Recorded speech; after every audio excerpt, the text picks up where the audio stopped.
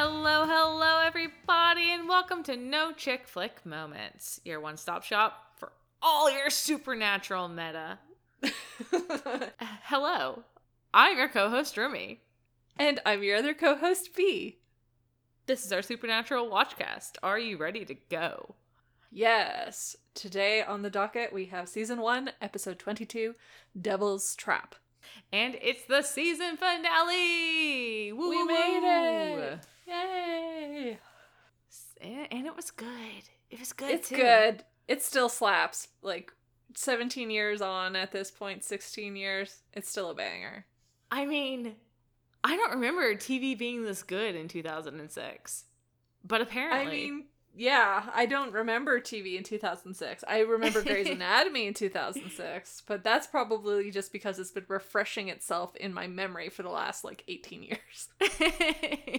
I need to catch up on season 15 and then season 16. I'm behind a little bit, so no spoilers. Oh, petit peu, yeah. It was always my treadmill show, and then I got plantar fasciitis, and I haven't been on the treadmill, so I haven't been watching my shows.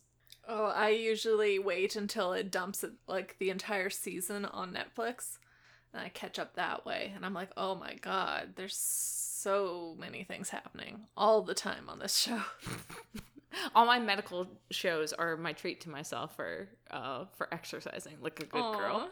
That's cute. I lay on the couch like I'm a walrus outside of the Monterey Bay Aquarium. That's where they are, right? Or is that just sea lions? I don't even know. I don't know. So, Remy. So, tell me the deets about this episode. Jeffrey Dean Morgan is in this one. That's like Grey's Anatomy, right? I know. That helps too. I'm just like, Danny, how could you be mean to your son in this fashion? Look, today we're talking about episode 22, season 1. Well, wait. We're talking about Devil's Trap today. And it was an episode that was written by Eric Kripke and directed by Kim Manners. The original air date, Kim Manners. The original air date was May 4th, 2006. And the synopsis for this episode reads: on a mission to save their father from Meg, Sam and Dean seek help from an old family friend, Bobby.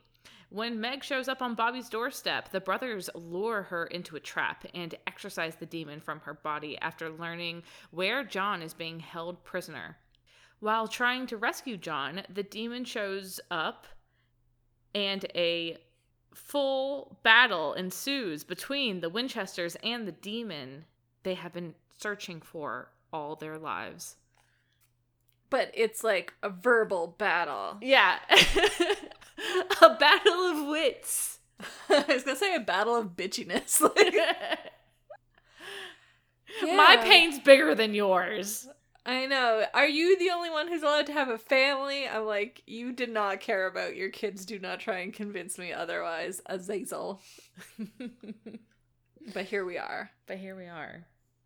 So, B, what's the intro song? I don't get the intro song. What is it? Do I know the intro song? No, I do not. I was like, it sounds like Rush. The companion book says it's not Rush. I think it's Frontier. That's as much as I know. Okay.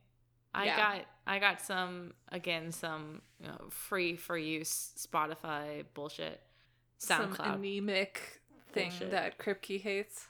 Yeah, unfortunately. And honestly, this episode, it's like the season finale, and I know that I'm not getting... This has been building. This has been building all season. You guys know this. We've been coming to this moment. When this episode started with intro music that I know is not the real intro music and ended with music that I'm sure did not have half the punch that it could have. It was the real music, this big dramatic finale moment. I was just like, what am I even doing here? I'm going to have to go on Amazon and buy some DVDs. I don't even own a DVD player. What is my life? I'm gonna sail the 7 seas, go visit some sites that I haven't had to resort to in many years. Mm-hmm. But, you're still going to be a luck of the draw whether they have put the official music tracks on there or if they had just ripped it from a different streaming site. I will search. I will find it. Last week, I missed the first usage of Carry On. And this week, the finale song, I texted you after I finished watching the finale, and I was like, damn, this still slaps, and, the song is so perfect. And then it took me a couple days to be like, oh, wait, Remy's not going to appreciate that. I did not think that they would do that with Wayward. I thought that Wayward they would keep, which I don't know why I thought that. It's fucking Netflix. But it made me really sad to think that people are watching this whole show. I mean, hell, I watched seasons 8 through 10 on Netflix. I mean, not 8 through, more like 4 through 10. Anyways, I've watched the majority of the series through Netflix, not even realizing what I was missing, and now I feel like I'm really missing out, and I don't like it. I'm bitter.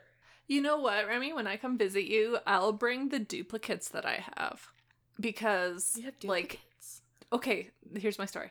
10 years before I even got into Supernatural, one of my cousins was like, hey, we have duplicates of this show. Do you want it? And I was like, I don't even know what it is. And then they gave it to me, and it was Supernatural seasons 1 through 4.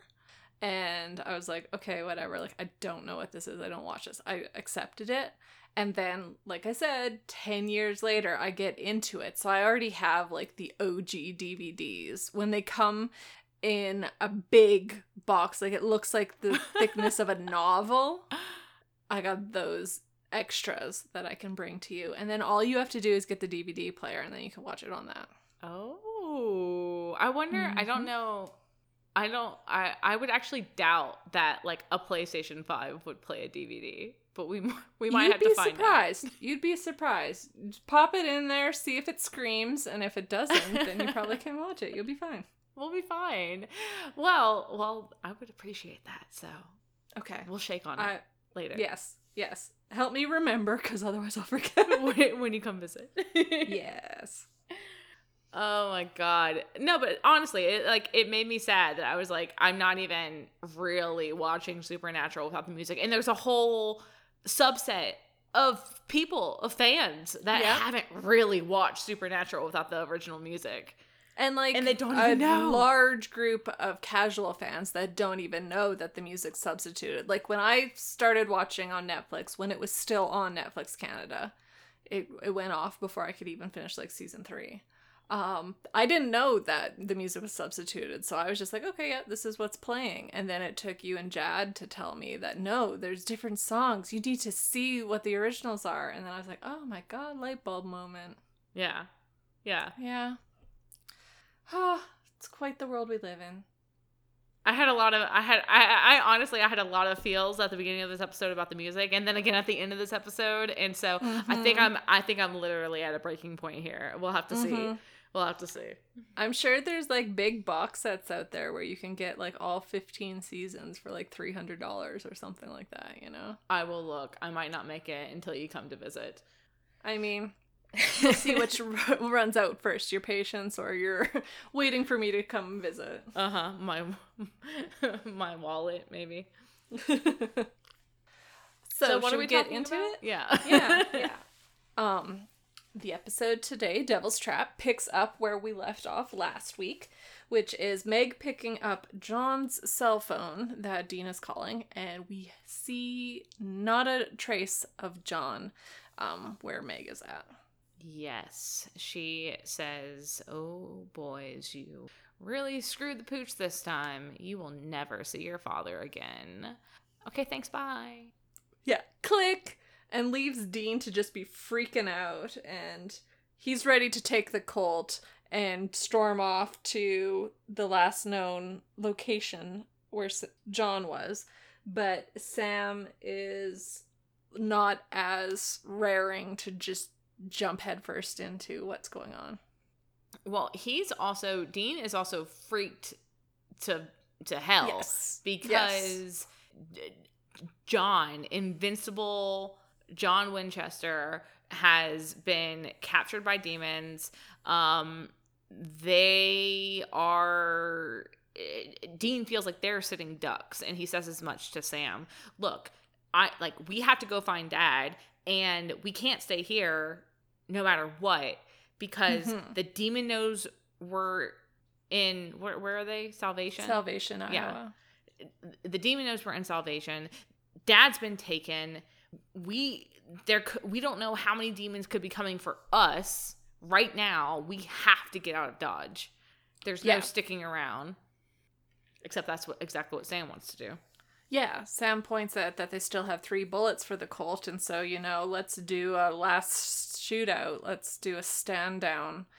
I don't know what the term is for cowboys when they're in a corner and they know the bad guys are coming and likely to win. But he just wants to go out in a blaze of glory, it feels like, because that would mean their vengeance could be completed. Right. Sam says, I don't care. Let them come. Let him come. I'm ready to end this. And Dean's like, no, you dumb shit. We don't know that the demon is coming for us. Maybe he's going to send his minions that already took down Dad. So we don't have a plan. We don't know how many there are. We don't have backup. We have to go. Yeah. And the last time they showed did the showdown, that's the word I was looking for, the showdown with the demon at the family's home last episode, the demon just vanished before they could shoot it. So what's to say that's not going to happen again? And then you're really hooped. Dean wins, and we next see them tearing out of town in the Impala, roaring down the highway. Sam looks pissed to all hell in the passenger seat. Still holding on to that, we could have taken him. We should have stayed. Yeah, even as Dean's trying to come up with a plan, Sam is saying that they should have stayed and fought. Yeah. And Dean mentions, we can take the gun and trade it for Dad, but Sam points out Meg made no mention of a trade on the call, so maybe John is already, Yeah, but Dean outright refuses to even think about it. We don't know that. You don't know that. Dad is not dead. He can't be dead. We just, we need to figure something out. But Sam won't let it lie. He keeps pushing Dean to say, Dad wouldn't want us to be prioritizing saving him. He wouldn't want us to run. He would want us to stay and fight. He would want us to end it. And what about the job? We have to finish the job. Yeah. And then Dean's retaliation is screw the job. He doesn't like the fact that his brother is talking like John is dead. And the job is, in his mind, paused until they can get their dad back. Yeah, he says everything stops until we get Dad back. End of discussion. And this is just a continuation of what we already heard from episode 21, last episode.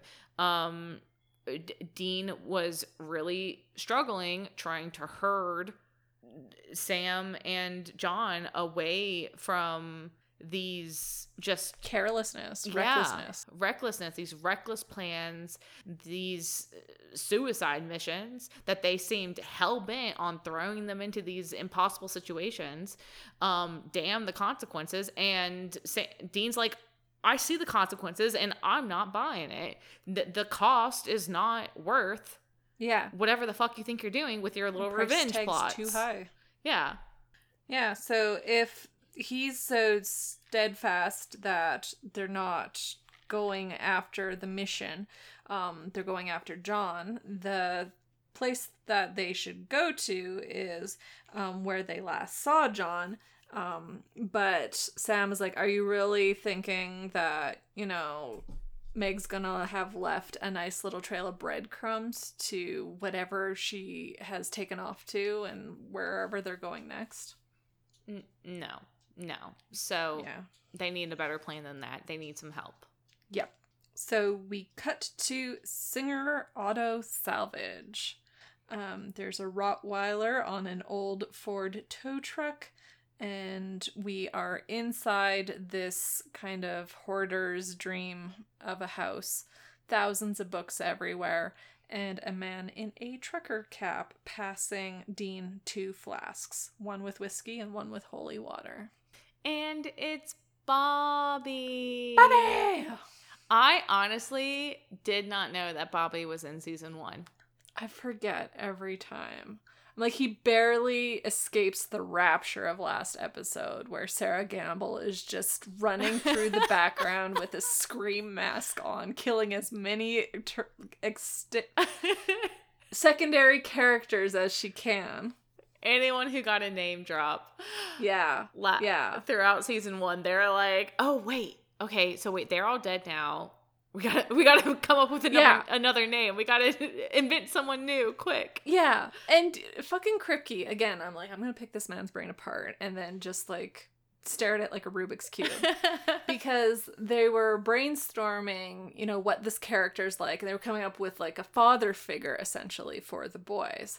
And they had Jim Beaver in mind, and what should we give him a name for, this character? And Kripke was like, well, Robert Singer is like the father figure for this, I don't know, cast and crew and what have you. So let's call him Bobby Singer. And I'm like, are you serious? It's like whenever, I can't think of the show off the top of my head, but they're like trying to come up with a fake name and they're looking at the objects nearer them. So they're like, yes, my name is Adam laptop. And it's like, are you kidding me? Like, that's the best you could come up with. And, oh, that's your first and only choice. Okay, so you're naming a character after a person literally working on the show. Maybe he thought it would discourage Sarah Gamble from killing him off.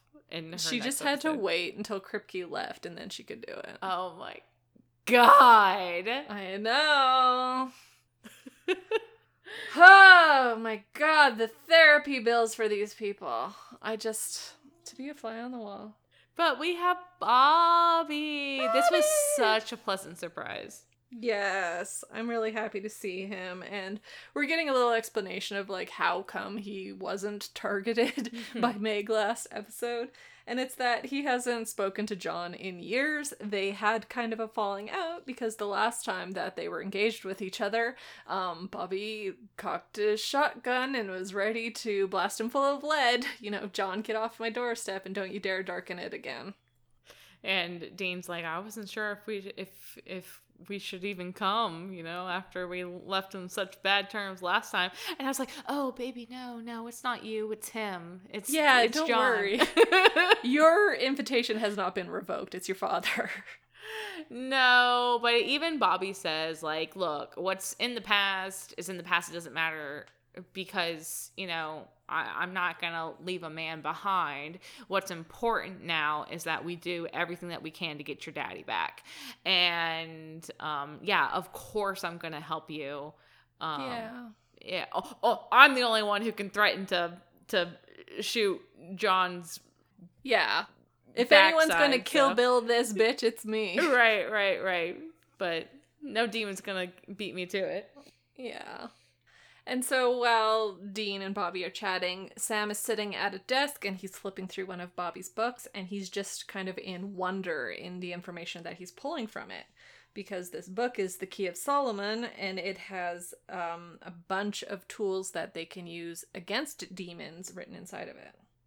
Yeah, this is better than the little exorcism that Sam hoped to God would work on an airplane that he had scribbled in a little pocket notebook. Yep. We've got a lot of really credible, looks like demon lore here. Yeah.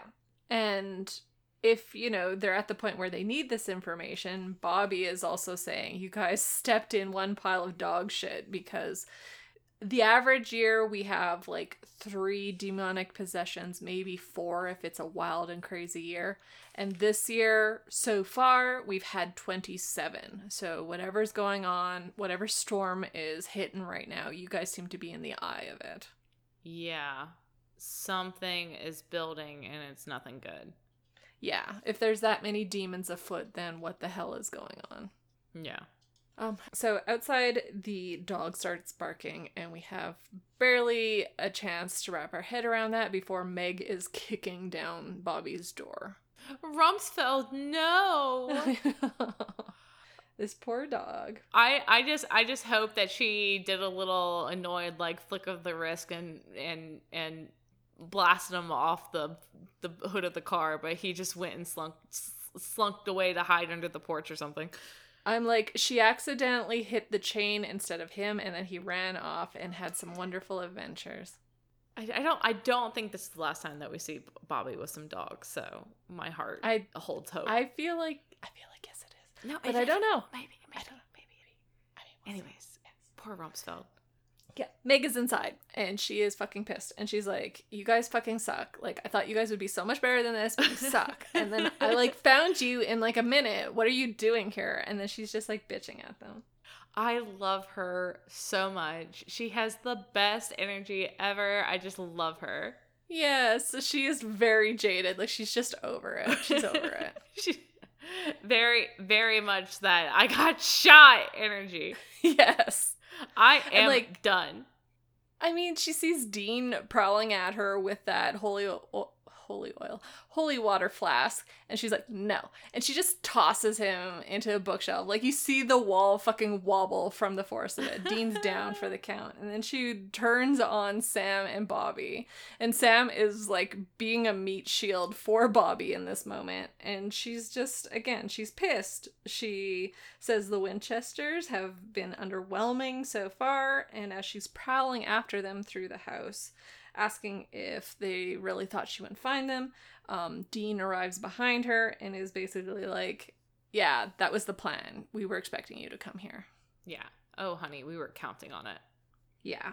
Because above her, his eyes flick upwards, and she looks up, and lo and behold, there is a devil's trap on the ceiling. Yes. The, what was it? The Key of Solomon, as we saw Sam looking at it earlier in the Book of Demon Lore. Yeah. And Meg seems to recognize what this is, and Dean gets to go, gotcha. And then, boom, we are at the title card. Now the episode has officially begun. The game is afoot. Yes. So, the next that we see Meg, she is tied to a chair, and Sam and Dean are watching her while Bobby returns from salting all the entrances and windows to his house. And Dean is asking Meg where John is, and she is just mouthing back at him. Yeah. He's dead. DEA. Dead. I missed like, a D there, but you know. She's like, ask me nicely. And he calls her a bitch, and then she taunts him with the whole, you kiss your mother with that mouth? Oh, I forgot. No, you don't. We're just having fun here.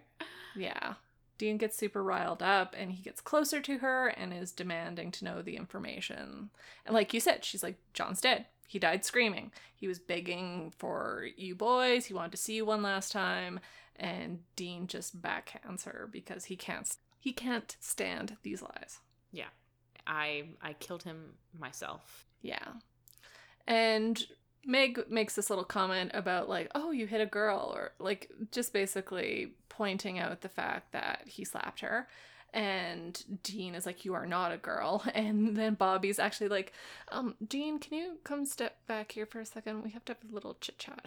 Yeah. And he reminds Dean that this is a person possessed by a demon. And so technically, yeah, Meg is a girl. Just the demon is the one behind the wheel. Yeah, there is a person trapped in there somewhere. And Bobby cautions Dean against actually hurting her because, you know, the demon's riding the body, but it's not its body. And any damage that happens to the demon's physical form is still damage to the actual person there.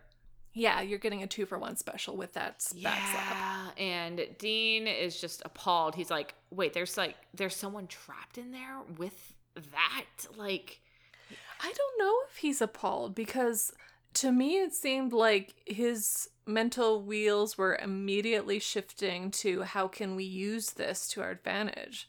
Like, he said that it was good that there was a girl in there with Meg, because in his mind, okay, maybe she overheard things and knows the truth about what Meg is actually saying. True. Right, because if it's just a demon trapping someone in there, then we can get rid of the demon and see what happens. Yeah, he immediately has them switch tactics, and he tells Sam to begin chanting an exorcism. And Meg is really pissed off about this, and she's threatening to kill them, pull the bones from your body. And Dean is not listening to any of that. He's just asking, where is John? God, you're like a broken record. He's dead. And as Sam continues, Meg struggles to say that John begged for his life, begged to see them, yada yada. She ripped out his throat, and Dean again gets really close and is like, you better be lying, otherwise I'll escort you to hell yourself. Like, he'll kill every demon he can. Like, he's just fuming. Yeah. He's foaming at the mouth. Oh, I mean, and he does act this well, because he is all of that emotion is on display here. He is furious, and he's got some blinders on, and you can see that he's got blinders on. And even Sam and Bobby look a little like trepidatious about this whole situation, because Dean is being really intense here, and this is a line they haven't crossed. Yeah. So I don't know if they're on the same level that Dean's at right now. Yeah. Jensen does this thing when he's playing Dean, like, really pissed off, where basically his upper eyelid disappears. Like, he tilts his head forward, his eyes get really big, and then it's just eye to eyebrow. Like, those two things are touching, and I'm like, it's a face. It's his angry face, but I'm like, this is not the face that I like on him. His lips get a little pursed, and the eyes get real big. I know the exactly dimples what you're talking about. Discontent, yeah. I know exactly what you're talking about.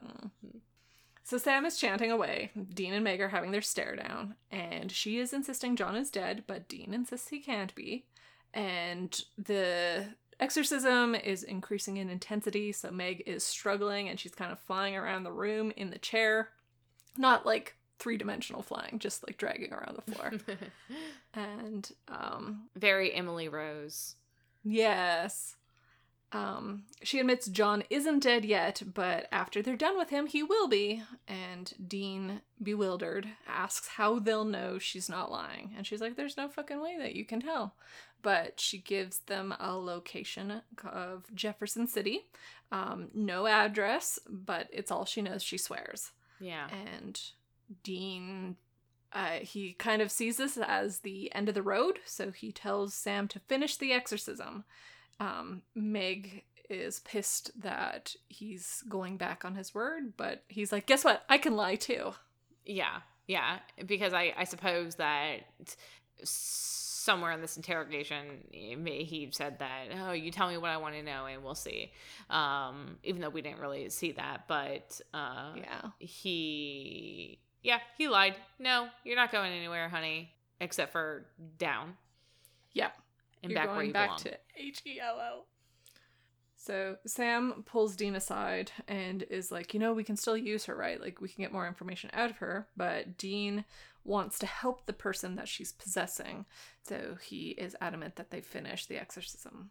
And Bobby, I guess, in my head, I'm like, he was busy hanging that door back on its... Meg kicked it down. He had to fix it. He comes back now, though, to say that removing the demon will kill the girl because her body is so broken from the fall in episode 17, Shadow. Yeah, he says, look, you're not saving the girl if you exorcise the demon. It'll kill her. The only thing that is holding her together right now is the demon. Her body is too broken to go on. And Dean's like, I'm not leaving her like this. This is not killing her. This is mercy on her. Yeah, she's not living at this point anyways. Like, is this a life? Yeah. Yeah. It's one of those kind of euthanizing arguments that is being made here. Yeah. Well, so it's unfortunate, and there's no win here, but everyone just kind of goes quiet, and Dean commands that Sam finish it. Yeah. And I'm like, well, Dean, if you're so like on about it, then why don't you say the last words that will like end this girl's life and not make your little brother do it?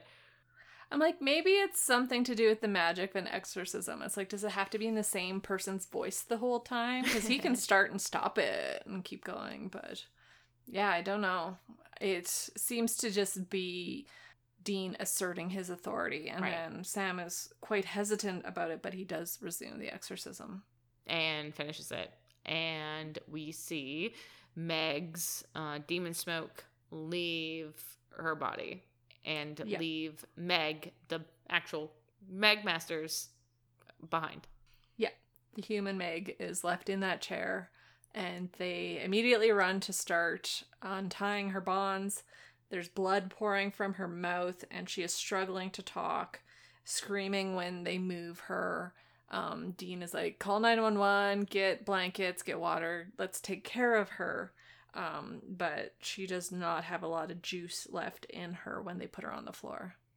No, but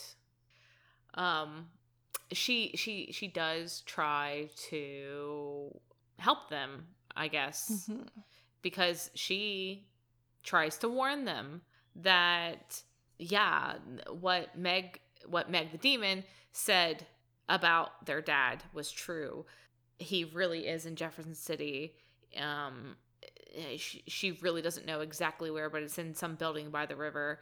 And Meg wasn't lying, but it's also something that Meg wanted the boys to know. She was, I think, essentially there to set this trap for the Winchesters.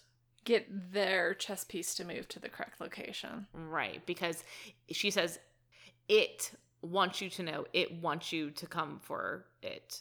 And I think that the it here is the demon. The yellow-eyed demon. The capital demon. Yeah. But Dean says that he doesn't care. That doesn't matter. The only thing that matters is that they know where their dad is now and they can go and do something about it. He doesn't care if it's a trap. Yeah. Bobby arrives with a glass of water and a blanket, and Sam and Dean are, trying to take care of her, but Meg struggles out her last word, and it's sunrise. She doesn't even have it in her to complete the sentence. So that's all she is able to give the boys as a clue to where John is being kept. Yeah, and then she dies. She passes. We have this very what you say moment where there is a solid 20 seconds of the camera like zooming in on Meg's dead face, zooming in on Sam looking sad, zooming in on Dean looking sad, and they crossed a new line. They crossed a line. This is like the first human that they have actively killed in the quest for vengeance, in the quest to save their dad. Because at this point, the story is like one and the same. 20 seconds of face shots. What you say? It was perfect. But yes, it's also very sad. But I wasn't. Yeah. Very sad. Yeah. We're having a new character moment for the boys. Right. Somber. Bobby tells them to get out of here before the paramedics arrive. He'll handle them because he has plenty of experience lying to the cops. And he gives his book on demons to Sam. They thank him for all his help, and Bobby tells them to bring John round to see him sometime. And Sam and Dean drive away. And they're going to Missouri? Jefferson City, Missouri? Yeah. Jefferson City, Missouri. Someplace by the river, according to Meg. So En route, they've parked somewhere. They seem to be preparing things. And Sam is reading from Poppy's book. Dean is with the weapon cache in the trunk. And Sam is trying to reassure Dean before he begins drawing a devil's trap on Dean's car. Yeah. What are you doing? Why are you marking up my baby? Well, Yeah. Dean, it's a devil's trap, and that means that the trunk will essentially be a lockbox that no demon can get into, so we can leave the cult here, and it'll be safe while we're gone. Yeah, and Dean's kind of like record scratch. What are you talking about? Why is the cult not going to be with us? Because there's only 3 bullets left. We can't go in with the cult. We need to save it for the demon, not, not this rescue this is mission. Not, yeah, he might not even be there. But Dean doesn't see it that way. He's like, we need every weapon in our arsenal here. We are going into what we know are odds stacked against us, and failure is not an option. We have to get Dad back. So we're definitely using the Colt. We have to use the Colt. I don't care if there's 3 bullets left. I don't care if we have to use them all. We have to go get Dad back. Yeah, and Sam is saying that John would be pissed if they did that, but Dean says he does not care. Yeah, I don't care what Dad wants. Since when do you care what Dad wants?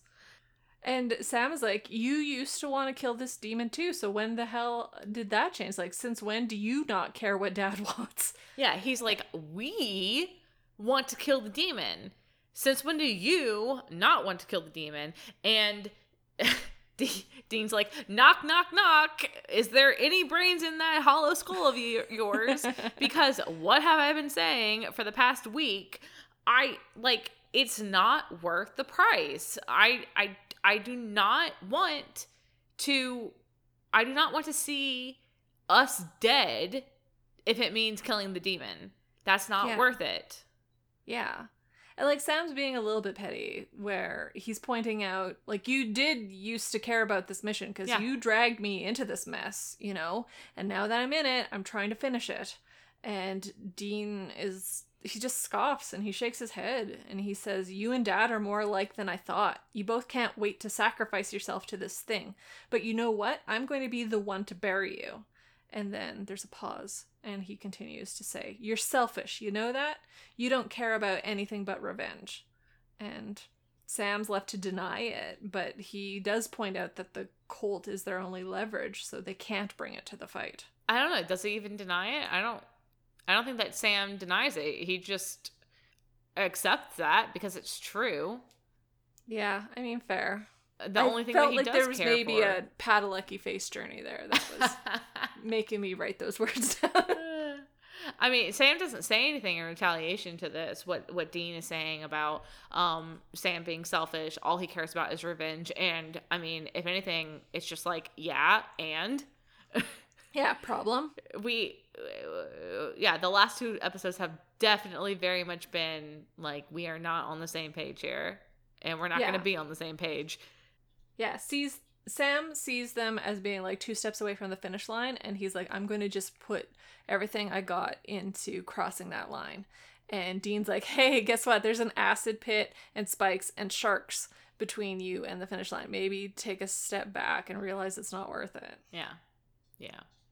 But Sam pulls out his little lawyer rule book and says, well, but Dean, also, if we take the Colt with us, then we lose our leverage. Like, they have no reason to keep us alive if we have the Colt on us. They just kill us and run with it. Yeah, if we deliver it to them. Yeah, exactly. That's what they want from us. That's what, like, Meg told us that's what they want. So let's not give them exactly what they want. Let's see if we can, make it out without the Colt, but have at least the leverage that the Colt provides as plan ABCD. And I'm just like, Sam, that was your dad's plan last episode. Like, how did that turn out for him? Yeah, well, now it's in the trunk with devil's traps on it. So, nah. It'll be fine. Everything's fine. Yeah.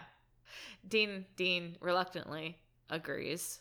He stops smudging away the white chalk paint that Sam was drawing the devil's traps on the trunk of the Impala, and he takes out the Colt, waves it in Sam's face like, okay, you fucking win, and packs it into the trunk. Yeah. And I'm sure that if there was a deleted scene, we would see as soon as Sam turns his back, Dean doesn't leave the Colt in there. takes his cross fingers from behind his back and then I'll show you. Tucks the Colt into his belt. So with this settled for the time being, they take off the rest of the distance that they need to Jefferson City. We see Sam and Dean walking along the riverside, and they see a tenant building, this Sunrise Apartments, that clicks with what human Meg said on her dying breath. Sunrise. What does it mean? Well, here we are. It was more helpful than you think, because we're at Sunrise Apartments. Yeah, and it's this huge building. There's tons of civilians around it. And they realize that any tenant inside could be a demon, and the building is full of human shields, and the demons likely know what they look like, but they have no clue who the demons could be. So this sucks. Yeah. The enemy could be anybody. So what are they going to do? Yeah. What's their plan to get inside? And Dean kind of thinks for 2 seconds, and he's like, how about we pull the fire alarm? Tried and true. I mean, pull the fire alarm. Classic. It's a classic for a reason. And Sam's like, well, the city will have to respond, and they have to respond in less than 7 minutes. So what do we do in that time? And they don't say it, but you can see Dean's like, no, we don't need 7 minutes to do whatever we're doing. The city showing up is the plan. Yeah. Yep. And it is. We see Sam very unsubtly sneak into the apartment lobby, and oh no, was that my hand by the fire alarm? Oh, yeah. I'm sorry. Whoops. Yeah. Oh, someone's coming along. I'm just going to be really interested in the wall here for a second.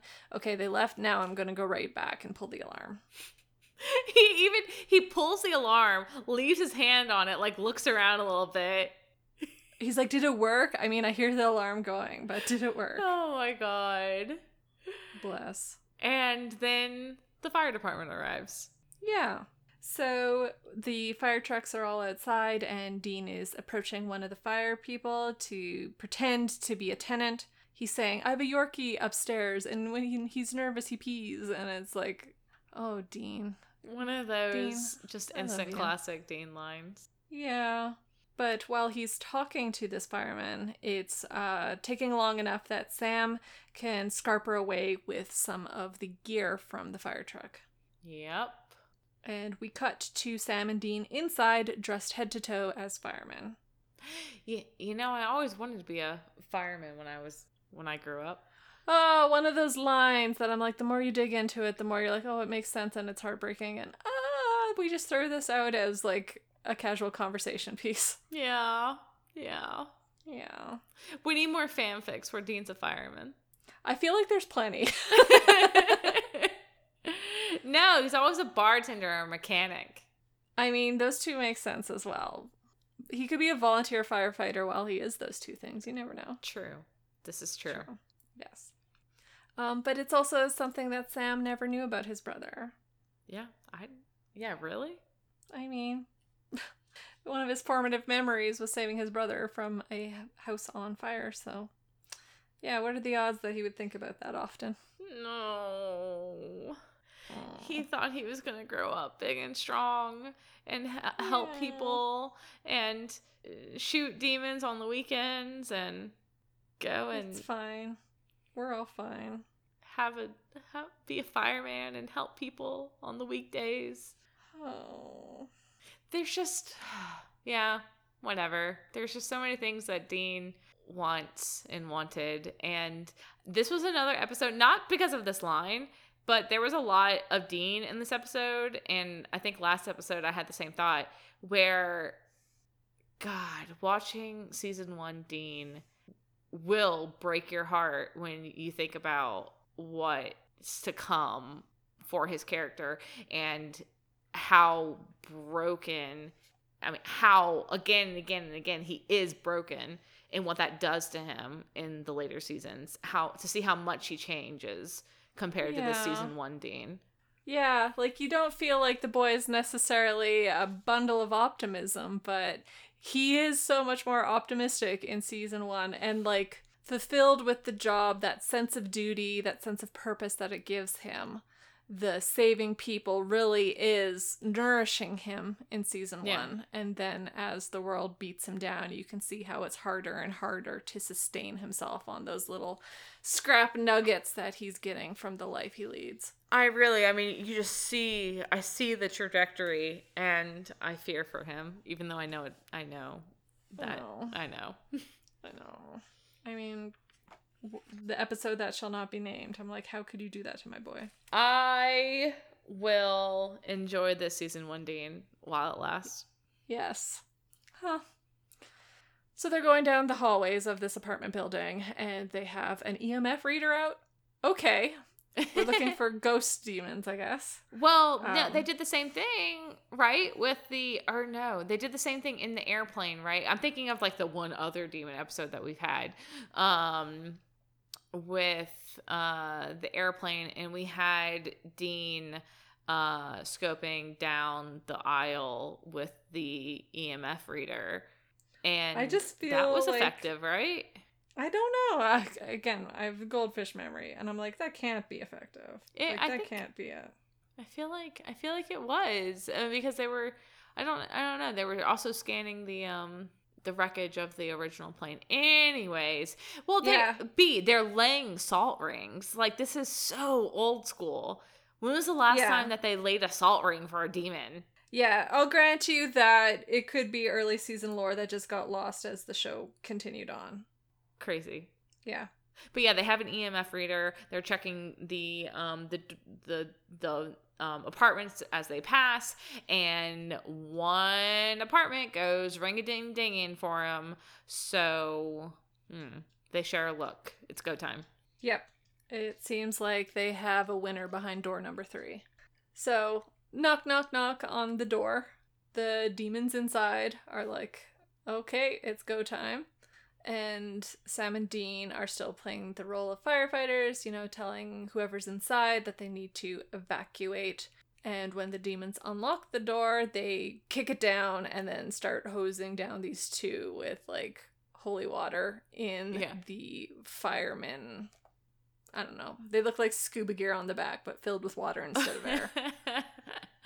They like, I think Sam body checks the guy demon into the closet, just rams him and wrecks the shelving in there, which I'm like, good on this stunt man to be like, I'm gonna throw myself bodily at a wall with shelving and just take it. Yeah. When it all knocks down. Yeah, like Sam, Jared, however you want to call it, just throws himself in. He's like, we're taking care of this whole situation in 30 seconds tops. and then the woman demon falls back on the table. It's like a dining room table in front of this coat closet that her counterpart has already been shoved into. And Dean, like, bodily picks her up like a spitting cat and tosses this woman into the closet after the other demon.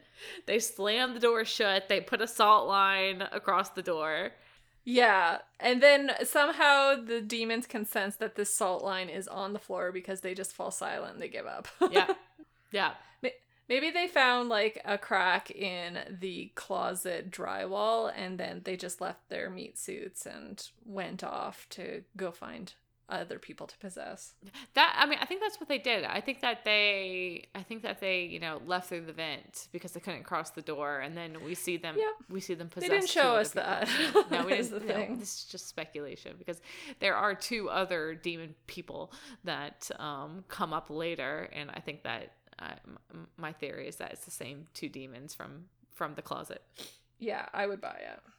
So, with these 2 guards handled, it's time to see what is behind the bedroom door in this apartment. And so they pick the lock, they open it, and we get this crotch shot of Jeffrey Dean Morgan fucking spread-eagled on the bed, unconscious, bound up. He's literally spread eagle, and is he even bound? I guess his wrists are bound, Yes. but his feet are not.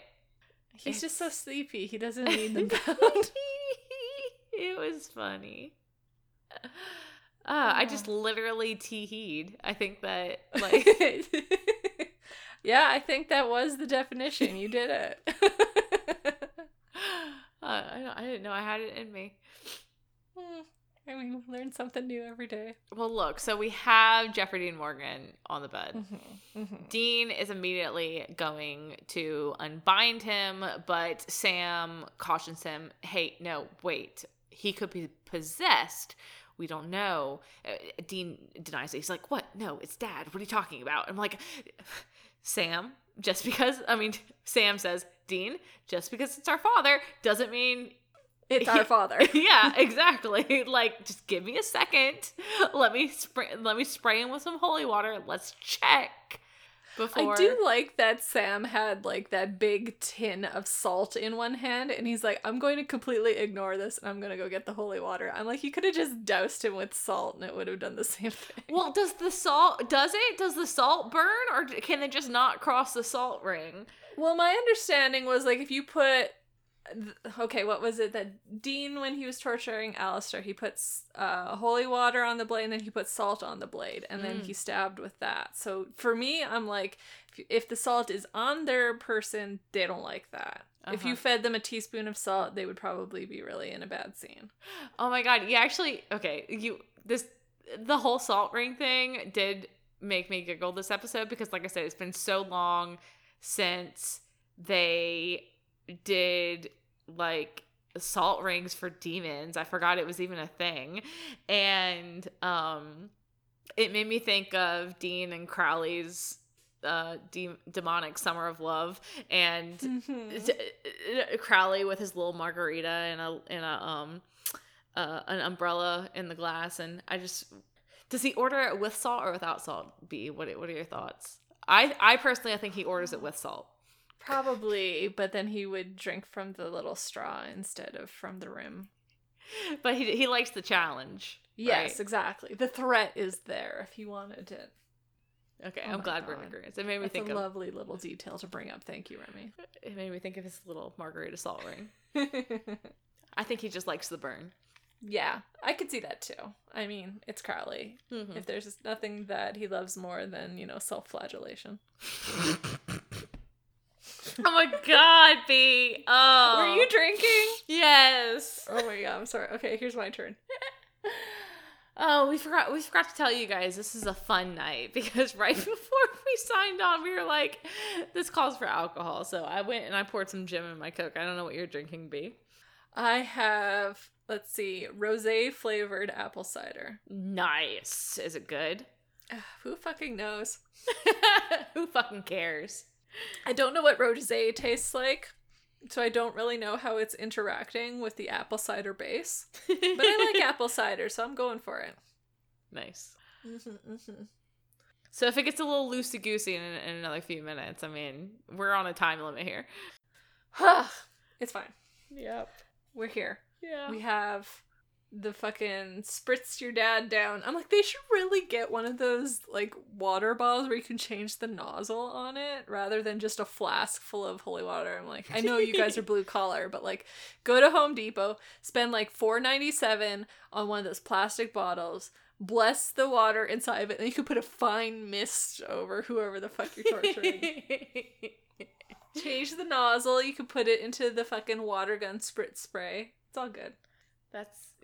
They I'm helping. Because in my head, I'm like, Sam, you're at the foot of the bed.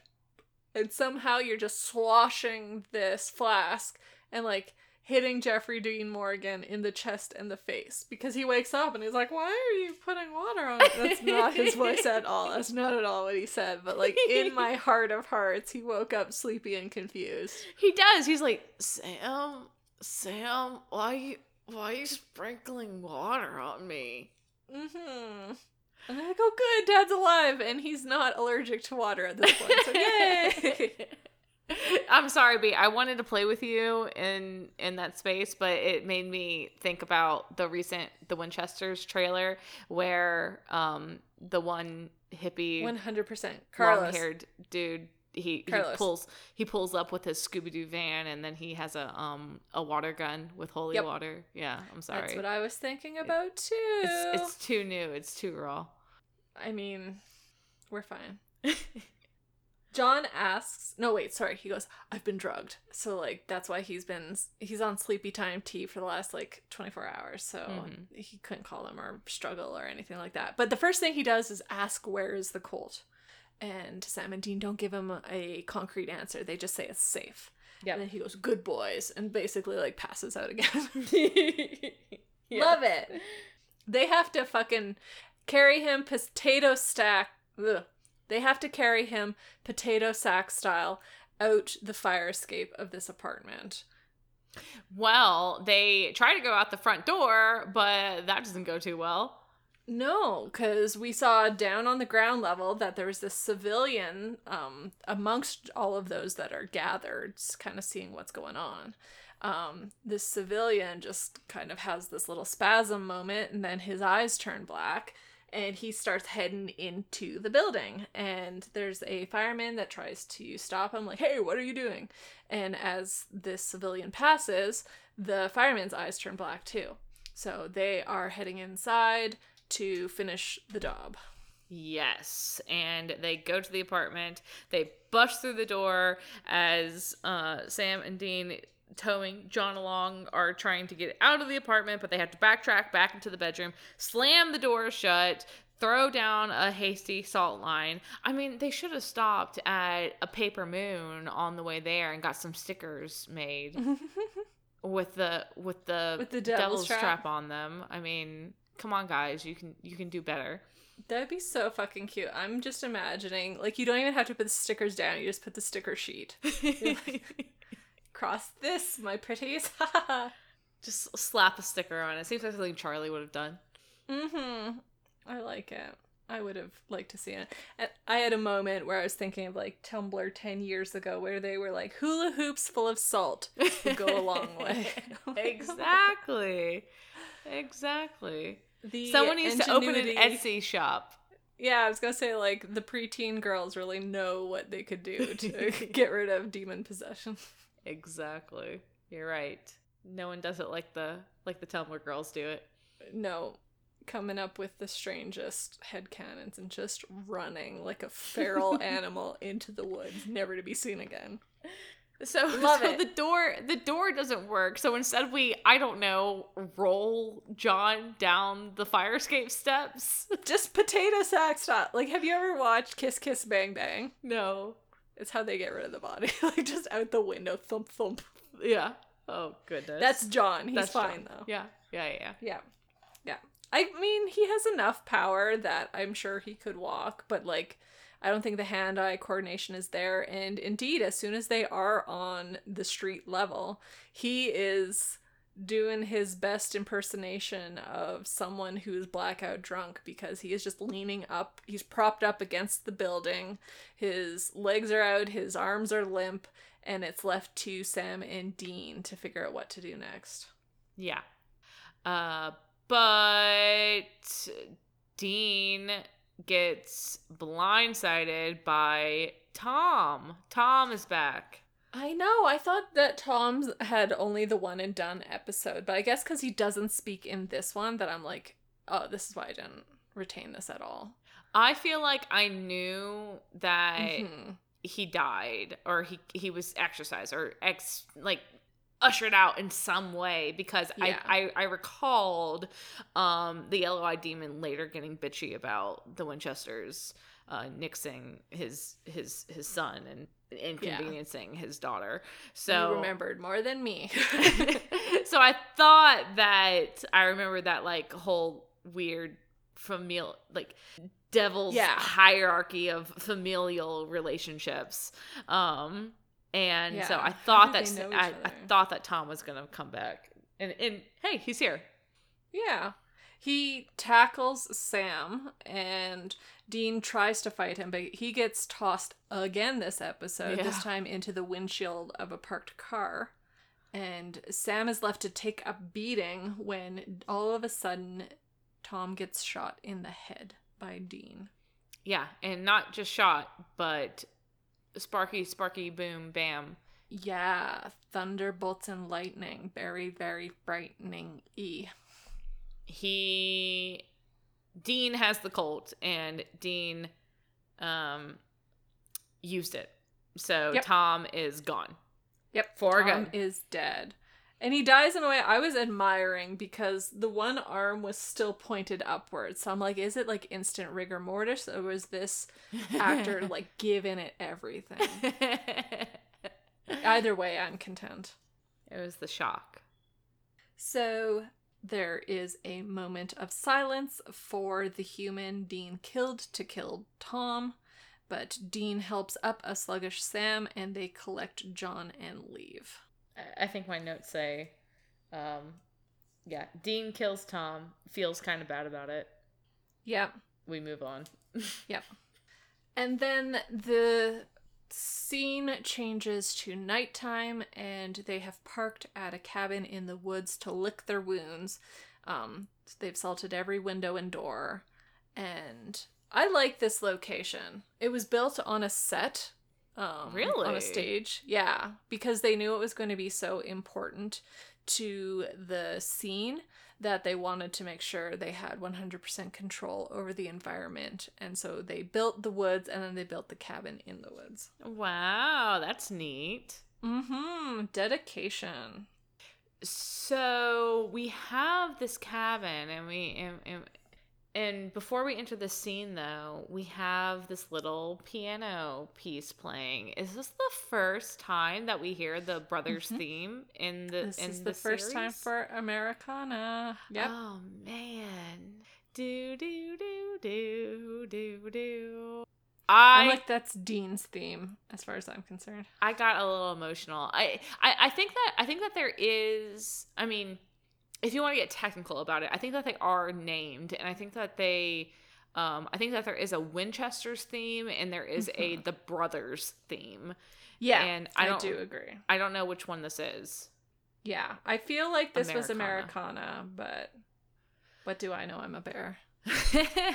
Well, it is the supernatural. Like, it is the tug at your heartstrings. Yeah, some of the most like heavy hitting moments of this show. Yeah, like the end of season 2 when Dean is fucking princess-eyed tears. Studio Ghibli tears rolling down his face. Yeah, comes with this theme. And, it gave me shivers. I love whenever this song comes up. And yeah, it was like nostalgia and excitement hitting at the same time. I know, just to think that this is the first time that they brought it in, and it's something that carries through all 15 years of the show, and I just... I love watching season 1. Yeah. And like, I think, what's his name? Christopher Lenitz, or I don't know who was doing the music for this episode, but he was told to be really understated, really muted for this episode. So I wonder if like this song was written for this episode and then just got to be reused because it was such a banger. I mean, I'll have to look it up, I suppose, but I always assumed that it was definitely a piece written, like a lot of these themes, a lot of the little piano pieces that we. I mean like later.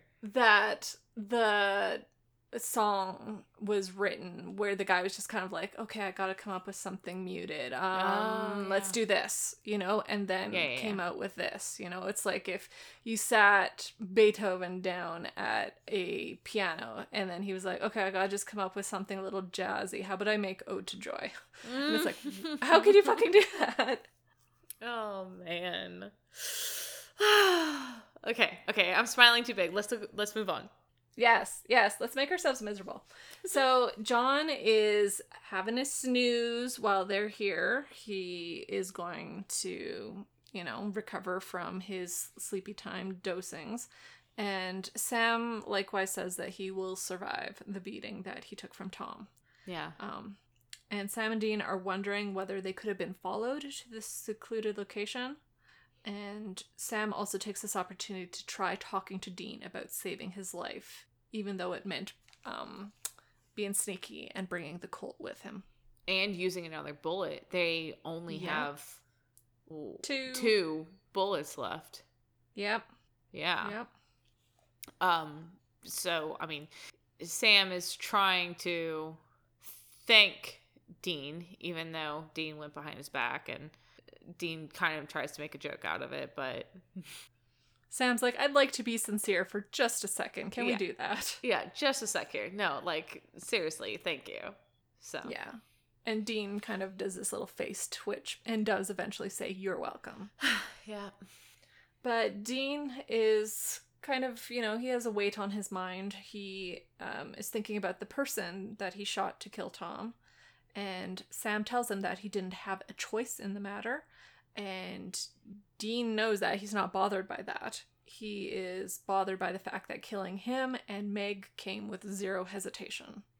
Well, he says, yeah, killing Tom, killing Meg, or killing that guy, that we don't actually have a name for him, but thank you, B, for telling me his name. Yeah. Yeah, killing them, he says he didn't hesitate. He didn't even flinch. And I'm like, oh, honey, yes, you did. You were, he was conflicted about it. We saw him. I think that he was. I don't think so, because we see with Meg, he's in the rage. He's in the single-mindedness of save Dad. And he's being cautioned from both sides. Bobby and Sam are both telling him, are you sure? Do you really want to do this? And Dean's like, do it. He doesn't. But it's not just do it. He is advocating for the girl herself. He's saying that it's cruel. It's more cruel to leave her than to. But is that hesitation? Is that conflict, or is that justification? The way that he said, I didn't even flinch. And we saw the conflict in him. I mean. After. Yeah, that's a flinch. But it's not before. He's talking about when he made the decision. There was zero hesitation. And it was only afterwards that it sinks in. And that's what's scaring him, is that in the moment, when it's hi, there's an innocent life on the line, he's like, anyways, and pulls the trigger.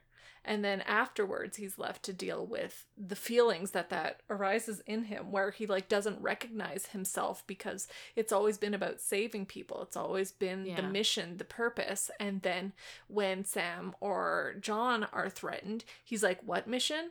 Anyways, kill everything that gets between me and saving my family. This here was when I was like, oh, baby, you don't even know what's coming for you. Yeah. Yeah. It really got me that, like you said, this is a big character moment for both Sam and Dean. They have never had to go this far, even if it is, objectively the right thing to do, the only thing that they can do. I think that they are showing, that they are taking these moments to think about it and hurt from it and be scared by it. Dean saying, the things that I would do for you and Dad, it's scaring me. Like, I don't want to be this kind of person, but the fact that I can be is scaring me a little bit. Take this to where they are 4 or 5 years from now. Yeah. And they wouldn't. Then you could say, I didn't hesitate, I didn't flinch, and I would believe you, because they don't. They have become completely desensitized to it. No. I'm going the other way. What? I'm not saying that you're incorrect that they get desensitized, but for me, I'm like, Dean just had, 2 grains of rice that got weight on his conscience. And as the seasons go on, that weight at some point, it becomes unbearable. Like, he really shudders beneath it, and he collapses beneath it. But here at the beginning, I feel like it still is a level of shock to him that it hasn't sunk in. The price that he is willing to pay, he hasn't been in this situation enough times to really realize, oh, this is me. Like, I feel like at the moment he's in at the finale here, it can still be brushed aside as, the situation made me do it, is just what I had to do. And it's only after he has done this same decision repeatedly that it really starts to get at him. Now, I believe that for maybe season 2, season 3, season 4, but 6, 7, 8, they don't even feel it anymore. And it's not a recovery. It's I think that there is a time in the middle there where Sam and Dean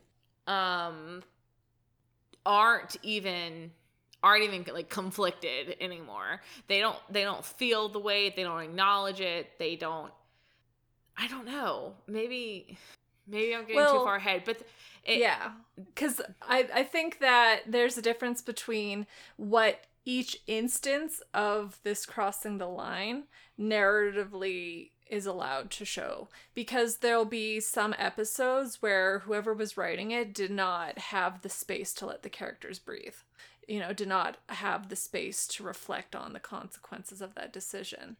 But I'm like, even to fucking episode 17 of season 15, Dean makes the call, like he says, Jack's not family. And you see, like, there's a bit of flinch in him that he says that, and a resignation that, no, I meant that, and I wish I didn't. Yeah, I think that there is actions that they're willing to take, and wounds that they're willing to lash out.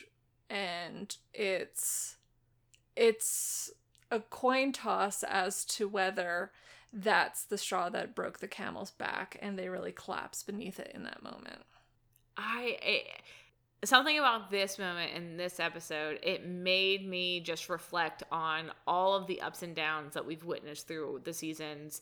The times where, they're being crushed under the weight versus the times where they're completely desensitized to the everything, and their depression is just so great that they can't even recognize it anymore.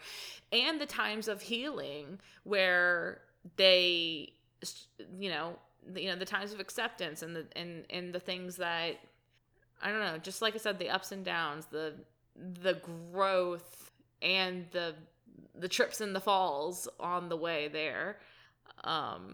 And this was kind of the first stumble and fall. It wasn't even a fall though. It's not even this was the first, like, oh, look at that. Huh. That's something I might want to examine at some point.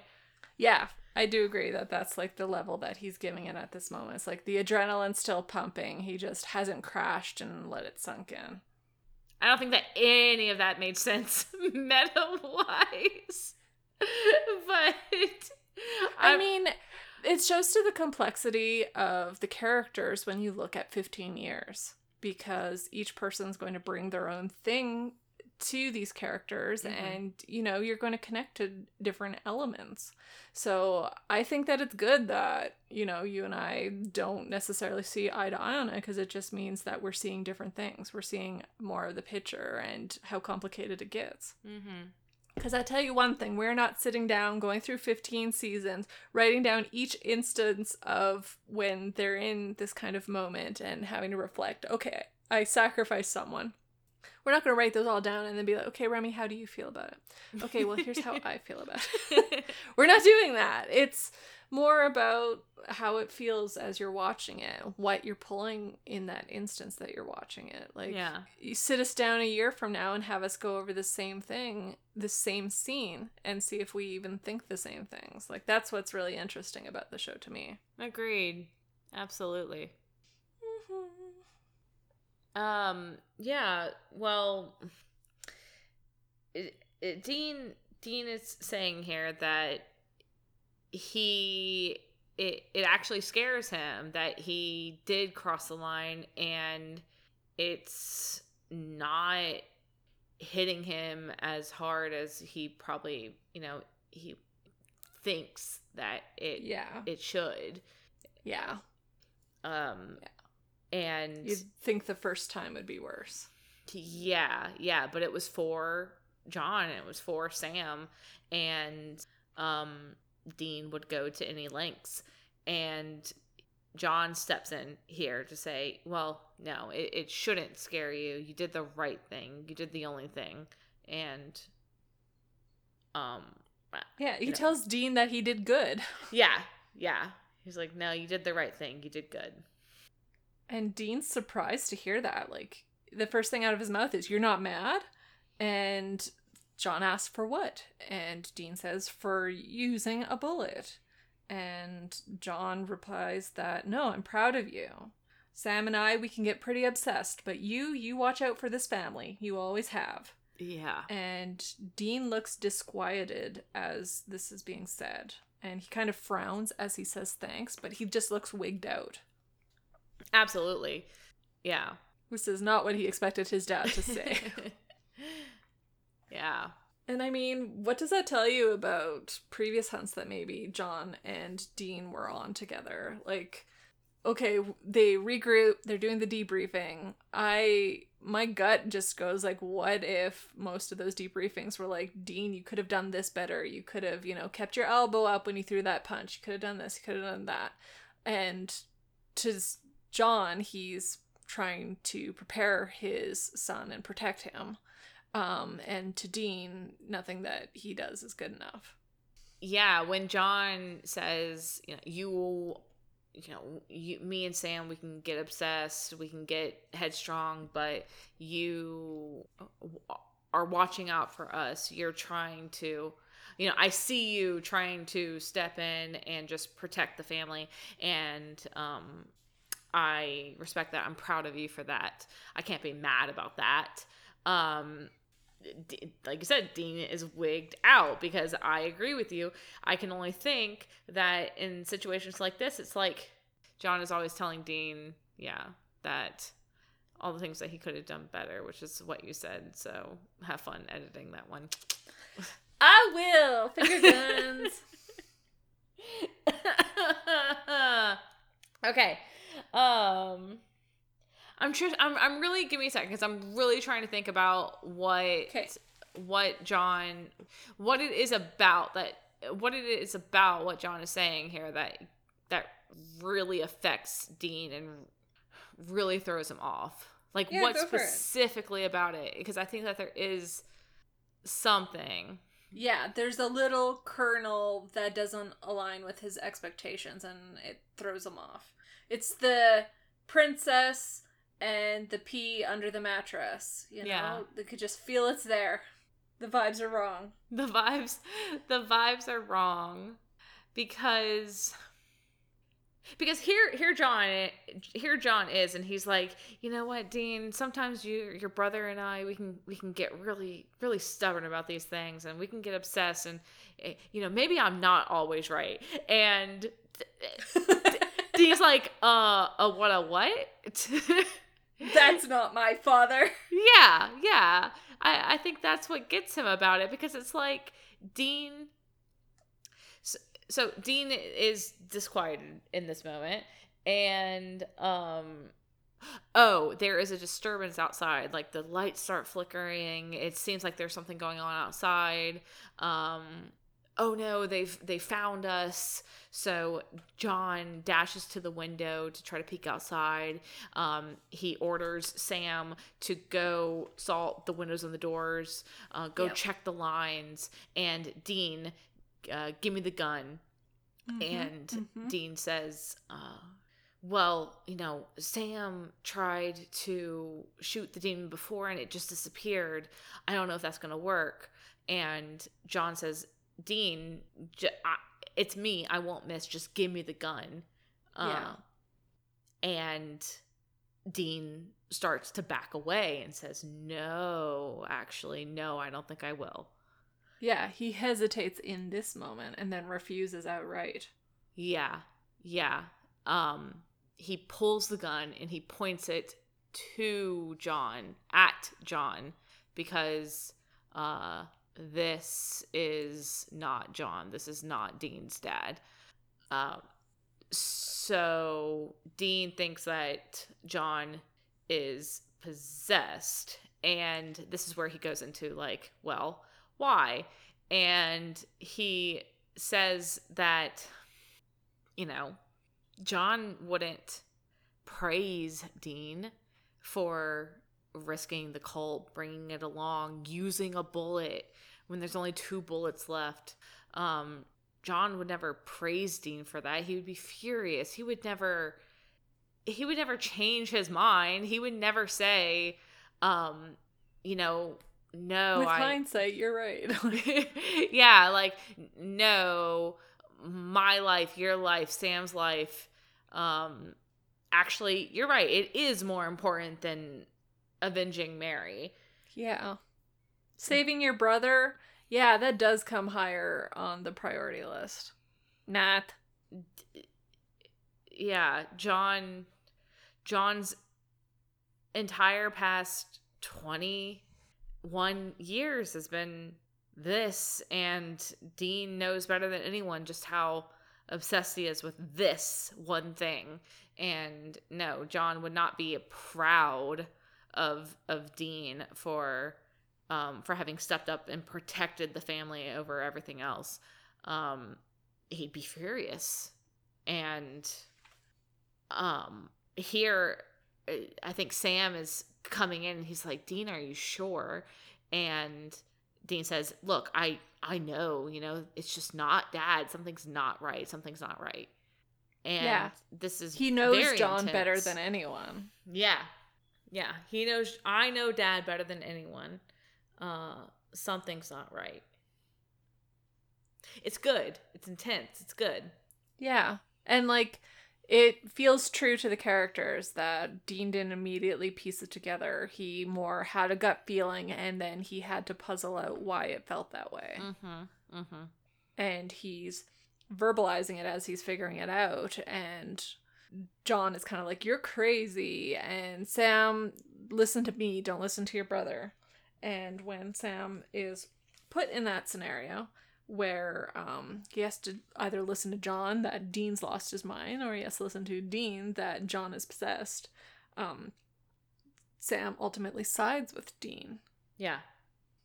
And that's even with John appealing to Sam's baser instincts of, if you want to kill this demon, you have to trust me. Yeah, we don't have time for this. Yeah. Don't you want to kill the demon? And I mean, like, come on, you're getting a little desperate there, old as Asia. Yes, you tipped your hand a little too much there. Yeah.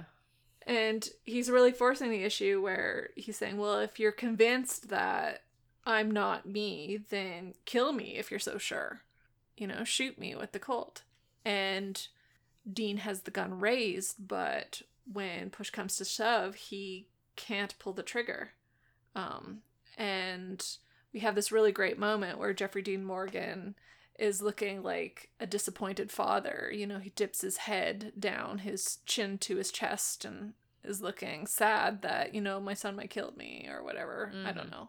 And all of a sudden, this little grin on his face, and he just goes, I thought so. And then, hot damn, it's the yellow-eyed demon. The yellow-eyed demon. We see Played the so well reveal. by Jeffrey Dean Morgan. So well. Love it. The energy coming off this man is insane. Oh, so intense. He tosses both Sam and Dean and grabs the Colt. And Sam is trying to confirm whether this is the capital D demon. And, you know, we used holy water. What the hell? And the yellow-eyed demon says, you know, do you think something like that works on something like me? Which, okay, weird flex, but okay. It's not like we Yeah. ever see anything like this ever again. He's so butch. He's just so butch. So strong. Sam is pissed off and says that he'll kill the demon. But old Yellow Eyes just taunts him by telling him, you know, here's the gun. He sets the Colt down on a table. He's like, you know, float it and kill it, psychic boy. You know, use your mental powers to kill me with the gun. And, you know, it grins when Sam can't do that. Yeah, it looks like he's straining to actually lift the gun. That doesn't happen. Yeah. He's like, okay, if this is on the cards, then let's do it. But old Yellow Eyes is, you know, prowling the room, taunting, saying, this has been fun. John has been trapped inside the meat suit this whole time, and he is going to taste the iron in Dean's blood when the demon takes him apart. Yeah. He's like reveling in the drama of it all. He's like, I could have killed you 100 times today, but you know what? This right here, this is worth the wait. Yeah. I get to air out a little of I get to just like I said, bask in the family drama right now. I mean, Yellow Eyes must watch soaps because, like you say, he is really into the family drama. He's really savoring it. All he needs is a popcorn bowl and he would be set. Yes, he is taunting both Sam and Dean with the fact that, you know, it's John and John's own body is going to rip his sons apart. And he also takes the moment to say, and you know what? This has gotten a little personal, hasn't it? Because as far as I'm concerned, this is justice. Yeah. I haven't come out of this unscathed either. Yeah, Dean killed Meg and Tom, who he considers his children. And so killing Sam and Dean would be justice in return. And he even says, what, are you the only one who can have a family? And how would Dean feel if he killed his family? Oh, that's right. I did that already. Yeah. Very Meg. We see where Meg gets it from. Yes. They're pulling the same sort of one-liners from each other. And Sam has to ask. Yeah. He's got to know. Why? Why did you do it? Why did you kill them? Yeah. Why did you kill Mom and Jess? The demon segues to this little story to Dean, saying that Sam was ready to marry Jess. You know, he was ring shopping and everything. And just really cementing in for us that Sam was serious about Jess. But the demon got rid of her because, like Mary, she got in the way. Yeah, got in the way of his plans for Sam. And all the special children like him. Yeah. And, you know, we've seen that the demon wouldn't hesitate to kill the mother if he's interrupted in whatever he's doing with these babies, just like what happened with Mary. But we gotta wonder, what was it about Jess that got in the way of... What was so grievous? Of the demon's plans for Sam.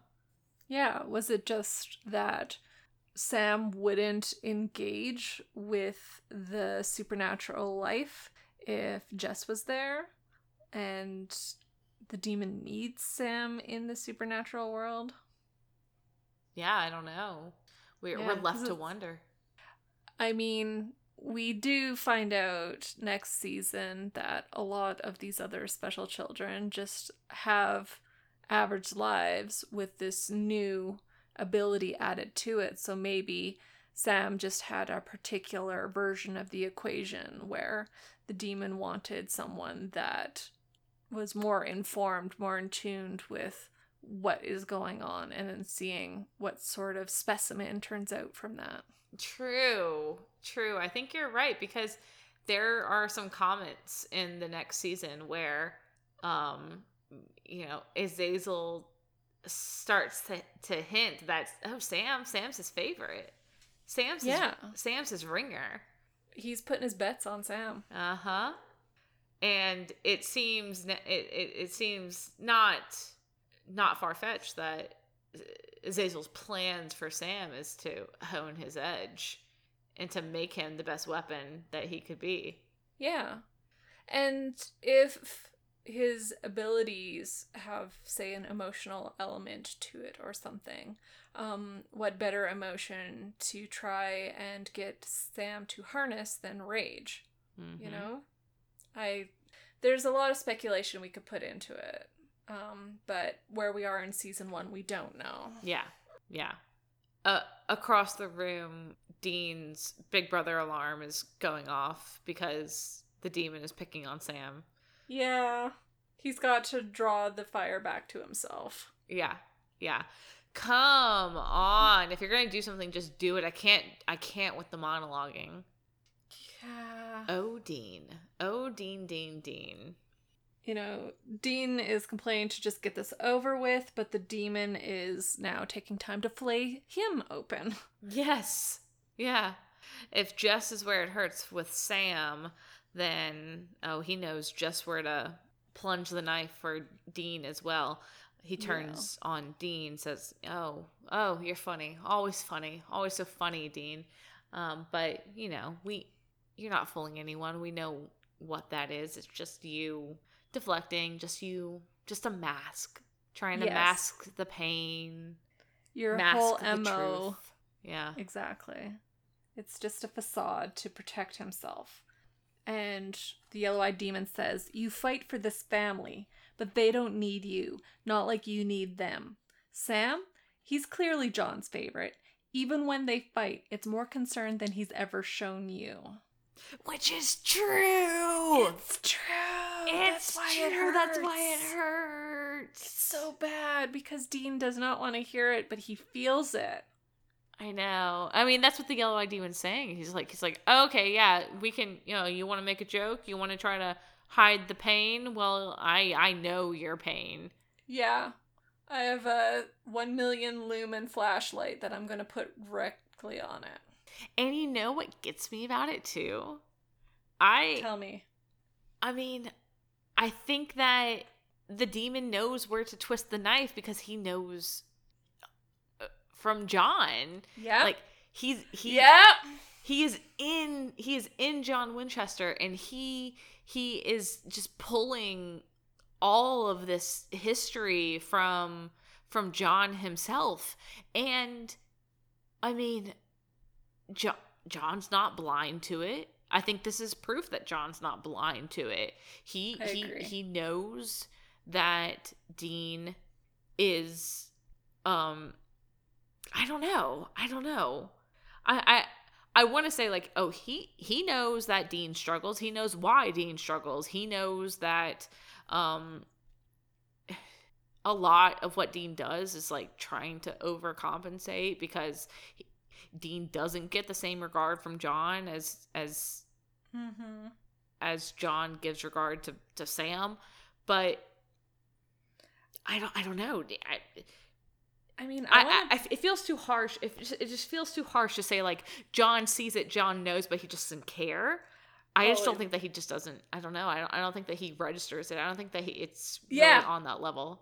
I mean, maybe this is worse. I don't know, but I'm like, John, I think, doesn't care because between Sam and Dean's the easy one. Dean's the one he doesn't have to think about, and so he does give more attention to Sam. He's more focused on that relationship with Sam because it's a point of consternation, it's this kid he can't protect, so all of his attention's on it. Whereas the dutiful son becomes more like wallpaper, you know? It's just background noise. You don't pay it as much attention.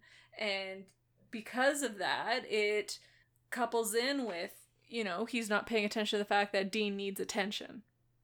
He doesn't see it because he's not looking. Yeah, but if we see this possession and what the yellow-eyed demon is airing right now as, you know, on some level John does know, and I don't know, I think that you can argue that he knows but doesn't acknowledge it because he doesn't have to. I mean, because that would just rock the boat. That would, or not even rock the boat. It's just like you said, another mess he doesn't need to open. Dean's the easy one. I think that John knows that he's harsh on Dean. I think that John knows that he's always put a lot of responsibility, the family's responsibility goes to Dean. And I think that John knows that has affected Dean throughout his life, but John needs Dean to take on those responsibilities and be the good son and the soldier boy. So he might feel guilty, but that guilt doesn't outweigh the necessity of having Dean play that role. Yeah, exactly. But I don't know. It's very interesting to think that all of this that Azazel is saying now is, you know, on some level coming from John, or at least from John's memories.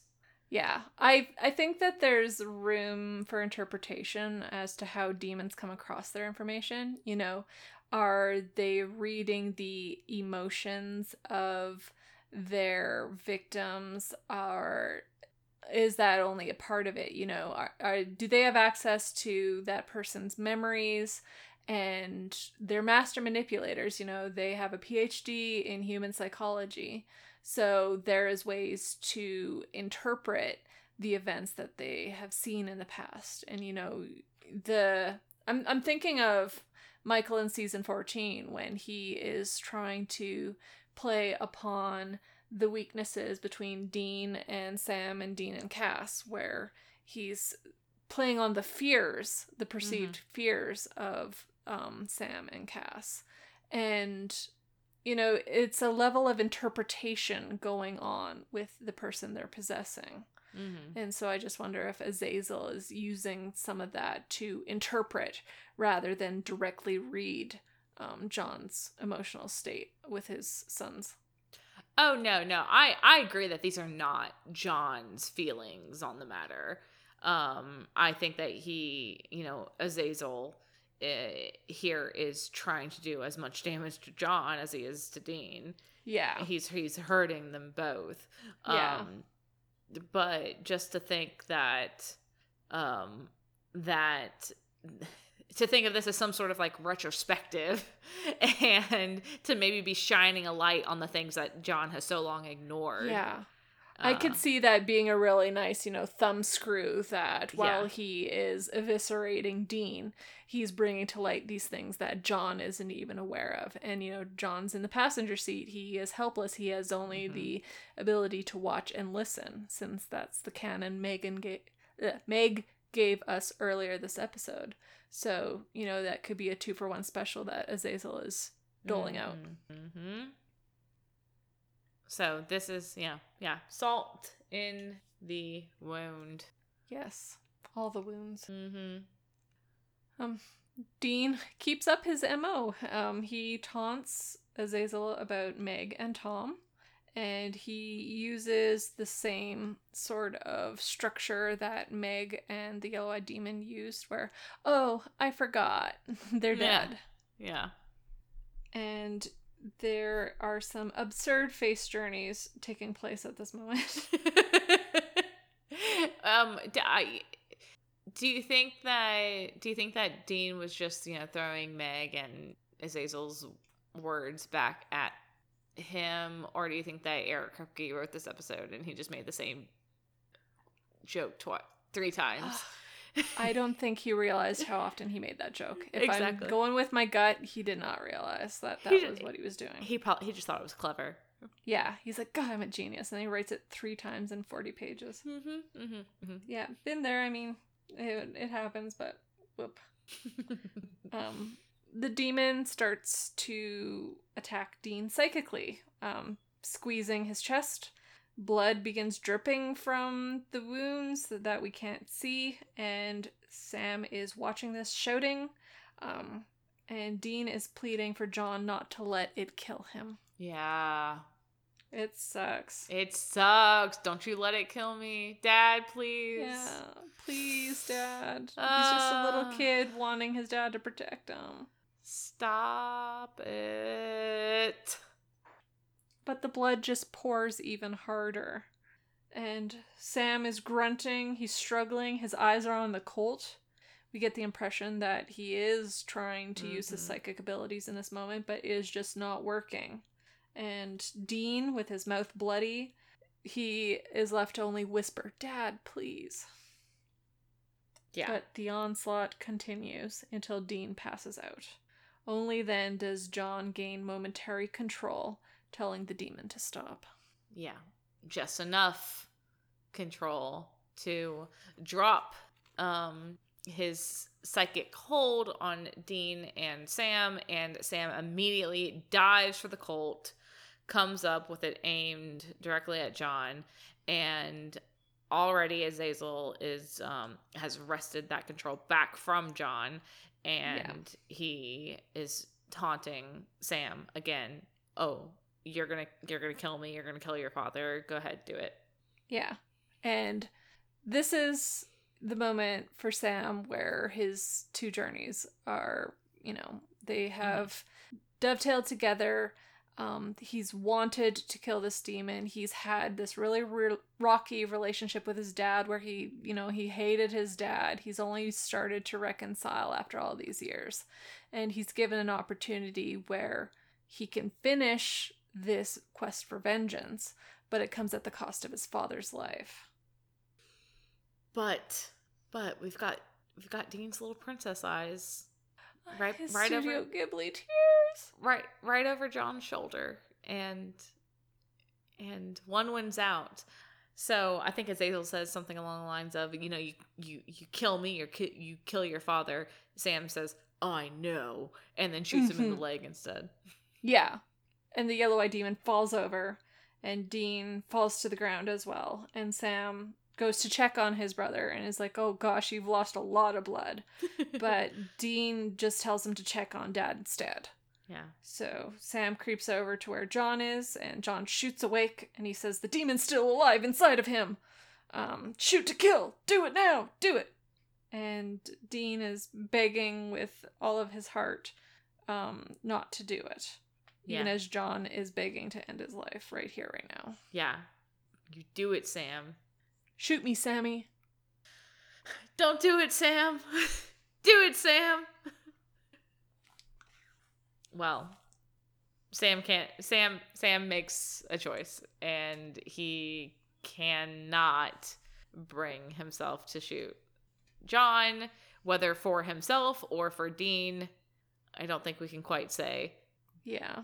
But we can see a change coming about in Sam, and it's maybe inspired by Dean. Yeah, Sam lowers the gun. Yeah. And John, he loses control or whatever control he had over the demon inside of him, because it pours out of John in this black cloud, and it sinks down into the floorboards of this cabin. And John, frustrated, his head falls back onto the ground, just thumps on the floor. Yeah, I think that we forgot to mention that through this all, John is fighting with the demon to hold the demon long enough for Sam to finish it. Because once the demon leaves, and now the demon actually is disadvantaged. Yeah, the thing is slippery enough. We saw it vanish last episode. What are the odds they're going to be able to find it again, get it in a vulnerable moment? John sees those odds as slim to none. So this is their only chance. Take the shot. Yeah. And Sam just can't do it. Yep. But Azazel gets away. Yep. As driven as Sam may be to finish this thing, his brother's words do, hit him in the heart, and he isn't able to go through with the vengeance he's been seeking so badly. Mm-hmm. The cost is too high. Mm-hmm. Mm-hmm. And now we cut to the Impala, and Sam is driving. John is in the front passenger seat, and Dean is in the back behind Sam and slumped so far down in the seat he's practically vertical. He is looking real rough, Dean is. Yeah, that blood loss is really doing him some woozy doozy favors. And Sam is telling them both just hold on. The hospital is 10 minutes away. No one pass out on me. Yeah. And John makes some small conversation by basically saying, I'm surprised you didn't kill the demon. I thought we saw eye to eye on this. The demon's death comes before everything else. Yeah. And killing this demon comes first. Yes. It's the most important thing that they could do. Yeah. But with his eyes on the rear view mirror and Dean in this line of sight, Sam disagrees with that notion. He says it's not before everything. And they still have one bullet. They can, but he's not able to finish the thought before smash. A truck, a whole tractor trailer just violently T-bones the Impala, and everything just changes. Yeah. Shock, silence, except for the radio. Ugh. And it's done so well. Like, Kim Manners really knew what to do for this type of scene to make it so effective, because we're sitting with the camera inside the car, and as the conversation, is just going on, we've been lulled into a sense of security, and then there's this rapid set of lights coming towards the passenger side, and then all of a sudden the glass smashes in, and we have this rapid smash, and we transition to the outside of the vehicle where this semi is T-boning them, and they are pinned to the front of the truck and driven into the ditch.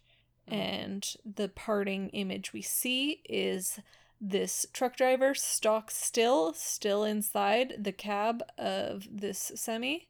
The eyes are black.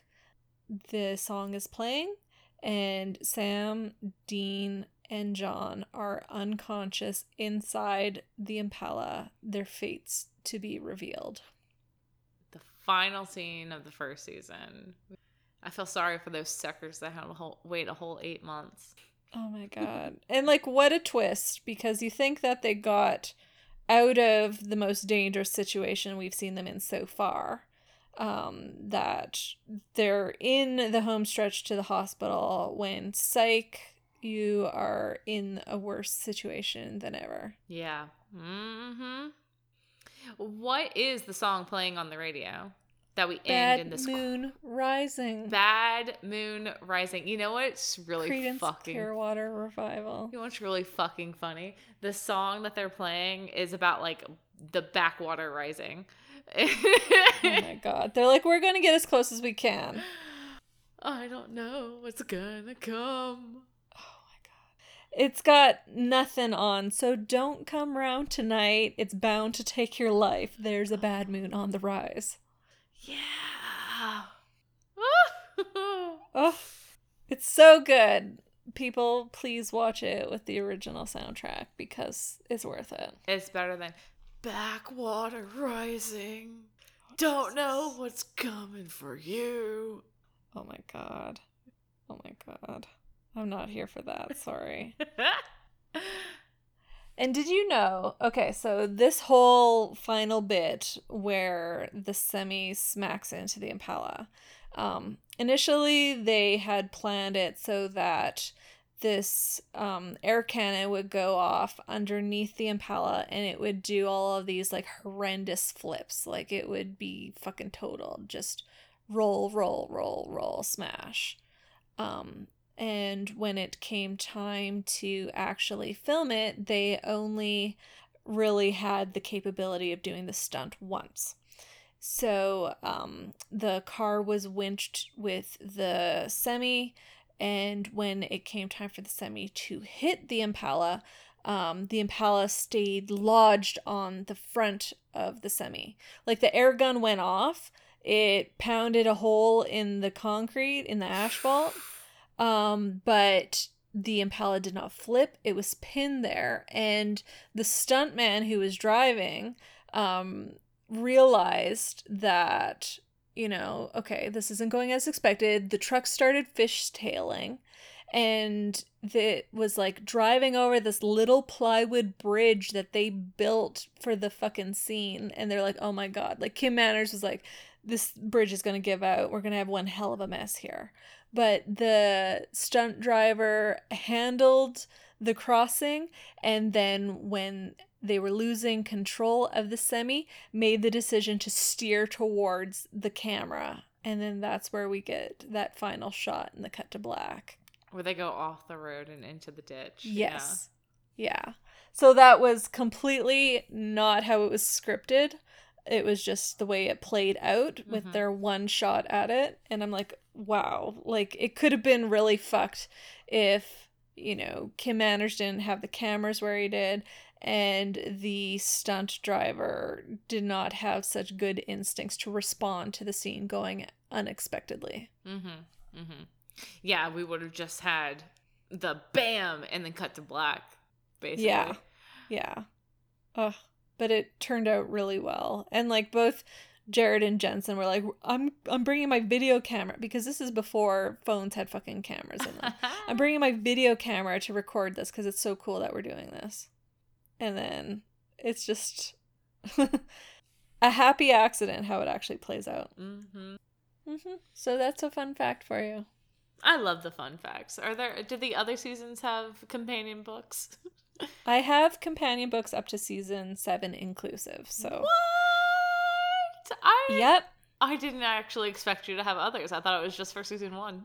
No, I was a slightly obsessive person when I picked them up, so I made sure I got as many as existed, and they stopped existing after season 7, unfortunately, because I would kill to have some background knowledge about like season 9, season 10, what have you, So it is, but there'll be plenty to come for fun facts from me.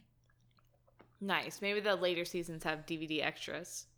Yes. Yeah, they're like, we're going to stop killing trees and we're going to start killing Blu-rays. Yes. So here we are, Remy.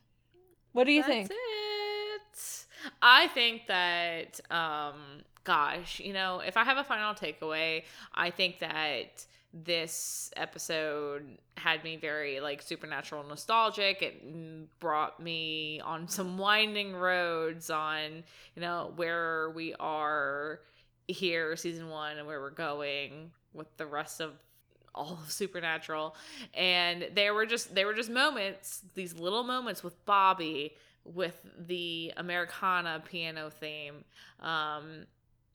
where I got really touched that, this is so early Supernatural, and it's just been with us for so long, and it's really been special to be watching this season 1 together and revisiting all these things. So yeah, it's been fun. Again, beating this horse to death, but seeing the foundation, seeing how they're setting things up, and like Kripke kind of disparaging the fact that we did something unusual for a finale. Like, it's not very action-packed. It's mostly, people standing in rooms talking to each other. But the fact that that's the finale and that's where the instinct is, it's like, that's the strength of the show. And I don't know if it's really recognized yet that that's what makes it really special. But in the same way we're wondering, does the yellow-eyed demon, or does John have these thoughts consciously about Sam versus Dean, or is it just instinctual? The showrunner and the cast and crew, it's all still sort of instincts that are guiding them towards this story that they didn't realize they were telling. And it's really cool to see them lean in rather than try and take the reins and force this story to go where they think it ought to be. Yeah. Yeah, and that's what got me about this episode. It's like so much about this episode is just so core supernatural in season 1, and it's core supernatural to season 3 and 4 and 8 and 10 and 13 and 15. We keep it all the way through, and we are and these are the foundations of it all.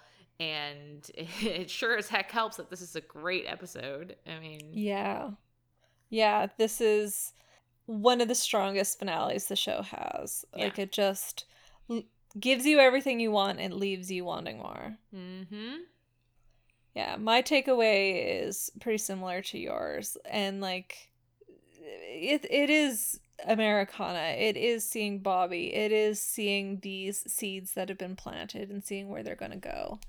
And it is the fact that as the finale, they chose to have lots of people standing in rooms talking and digging into the characters in ways that are painful for them, but also really revealing and excellent fodder for future episodes. Like, that bit in the cabin is so well done. I just love it. I love how hopeless it seems for them, and when given the opportunity to escape the situation and, finish it, put the nail in the coffin, they can't do it because family is more important than getting the demon out of the picture. Yeah. I don't think that I said much on it when we were talking about it, but honestly, that moment there in the cabin with Sam, Dean, John, is which way is Sam gonna go? That was the accumulation of the whole season. That was the climax moment of everything that we've been building up to. And I think they did a good job with it. They did it right. They made you feel it. Yeah. So kudos. Yeah. Good job, guys. Like, you were cheering for Sam when he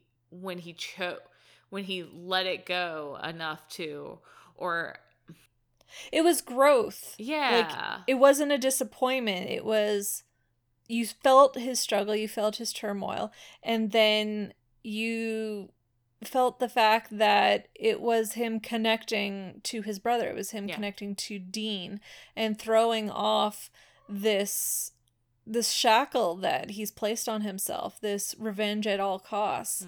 Because if he doesn't shake it off, he's just John Jr. Like, he's going to repeat the same cycle. And it's really satisfying to see characters throw off those chains and become something new, become something better than what they could be. Absolutely. Exactly that. Well put. Ugh, love it. And also, it doesn't hurt that Dean's crying and bloody and injured. And I'm like, yes, good. I like this next.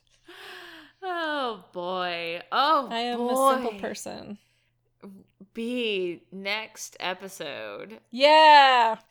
Next episode will kill us. I'm very excited to talk about it.